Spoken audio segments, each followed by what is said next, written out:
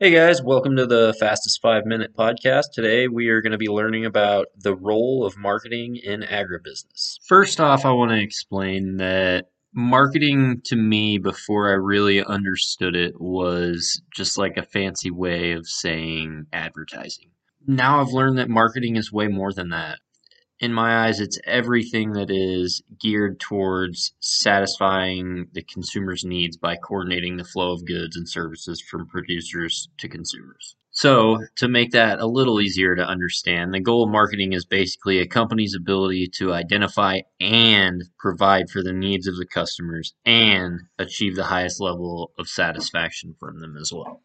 Next, we will be discussing the 5 barriers of consumer satisfaction and how to use the 9 marketing functions and 4 utilities of marketing to overcome the 5 barriers of consumer satisfaction.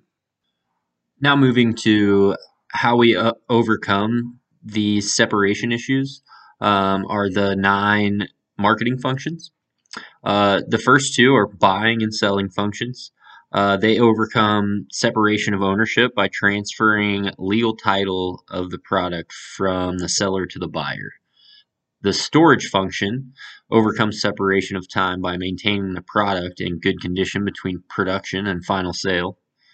The next one is transportation function. It overcomes the separation of space by moving the product from where it is produced to where consumers desire it. And the processing function overcomes value separation by transforming a commodity into a form that has a greater value to the consumer. The next is grades and standards function. It overcomes information separation by providing a classification system that requires specific adherence to specific descriptions of commodities and products. A great example of this is the USDA.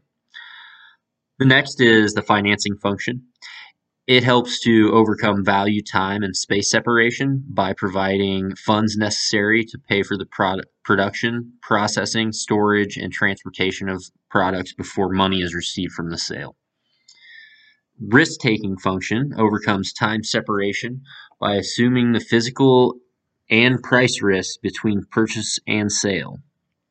And last but not least, market information function, which overcomes information separation by disseminating this type of information. The 4 utilities of marketing are going to be next.